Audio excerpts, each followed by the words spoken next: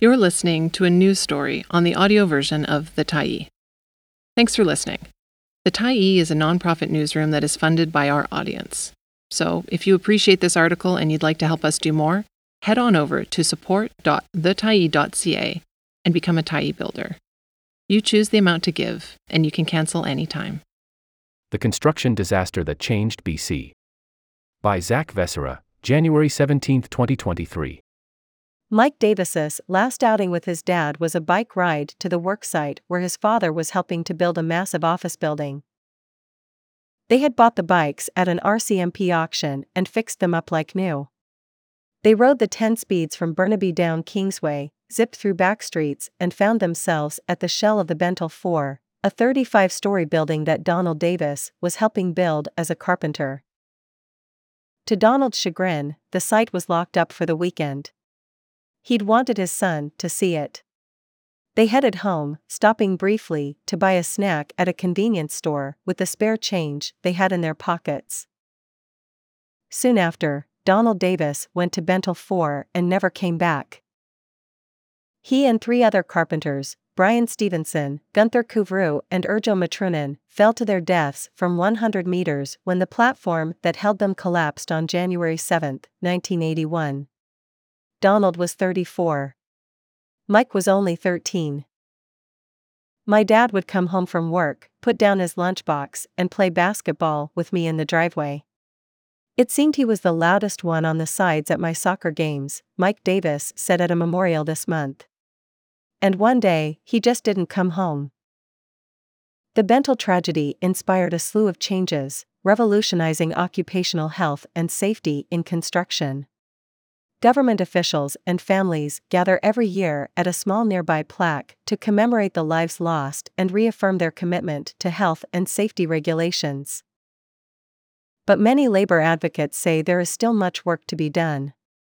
About 30 British Columbians who work in construction die every year, a figure that union leaders say is unacceptably high.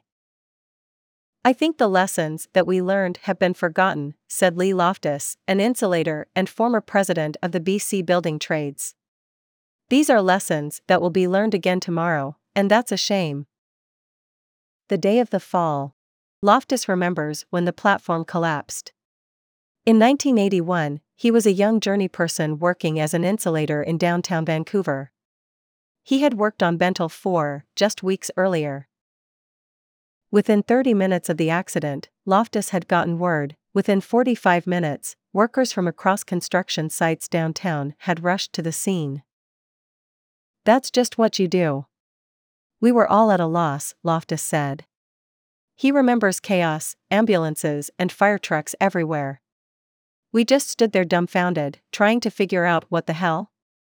What happened? That was the question families had, too. They lobbied aggressively for a coroner's inquest into the death. Over an 8-day hearing the next month, that inquest found a series of problems plaguing the site. Designs were approved without minimum testing, adjustments were made to equipment without the green light from engineers, and there were effectively no written safety policies.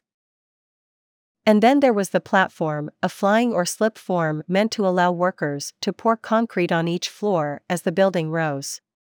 Panel E, as it was called, had modifications that made it atypical. The result of the coroner's inquest was a joint union/employer inquiry into the state of BC's construction industry and a blitz of activity from what was then called the Workers' Compensation Branch to get construction companies to comply with existing rules. Employers were not talking about occupational health and safety. They weren't doing safety education. There were some issues with compliance and safety structures, Loftus said. Overnight, he said, things changed. Suddenly, safety committees were a regular feature at work sites.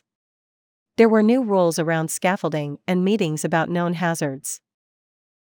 Leading that charge were members of the families, who testified at the coroner's inquest and led a push to commemorate the tragedy at a plaque that now sites near the Burrard-Skitran station, a request Vancouver's Park Board had originally rejected.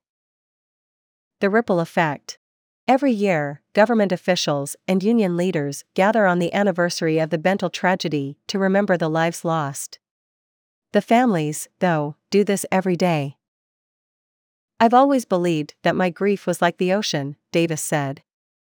There's a lot of it, and sometimes the tide is out and it's not close enough to touch me. Then there's other times the waves will get you, and you don't know when they're going to come. It's random as you walk along the beach. And there's days you're hit with huge waves. In the immediate aftermath of his father's death, Davis was in shock. Then the grief set in. It comes and goes, he says. When his oldest son turned 13, it hit him hard.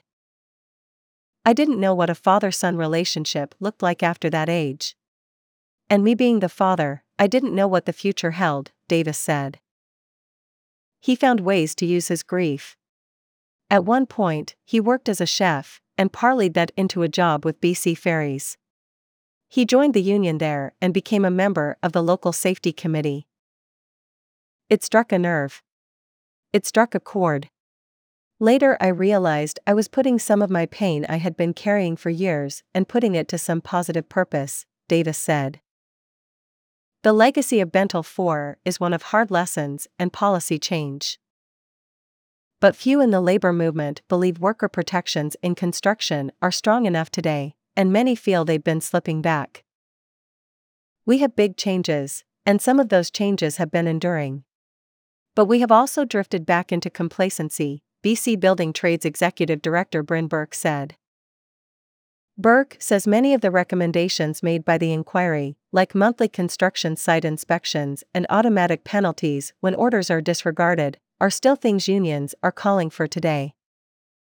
Since the Bentall disaster, Burke says 1,441 construction workers in BC have died. The fact that roughly 30 construction workers die in BC every year makes the industry one of the province's most dangerous, Burke says. Loftus attended this year's memorial at Discovery Park, near where Bentall IV still stands. Wearing a hard hat and safety vest, he laid a white rose atop the plaque. Like many, he comes here every year, not because the work is done, but because he knows it isn't. It reminds me of something we need to try to get back to.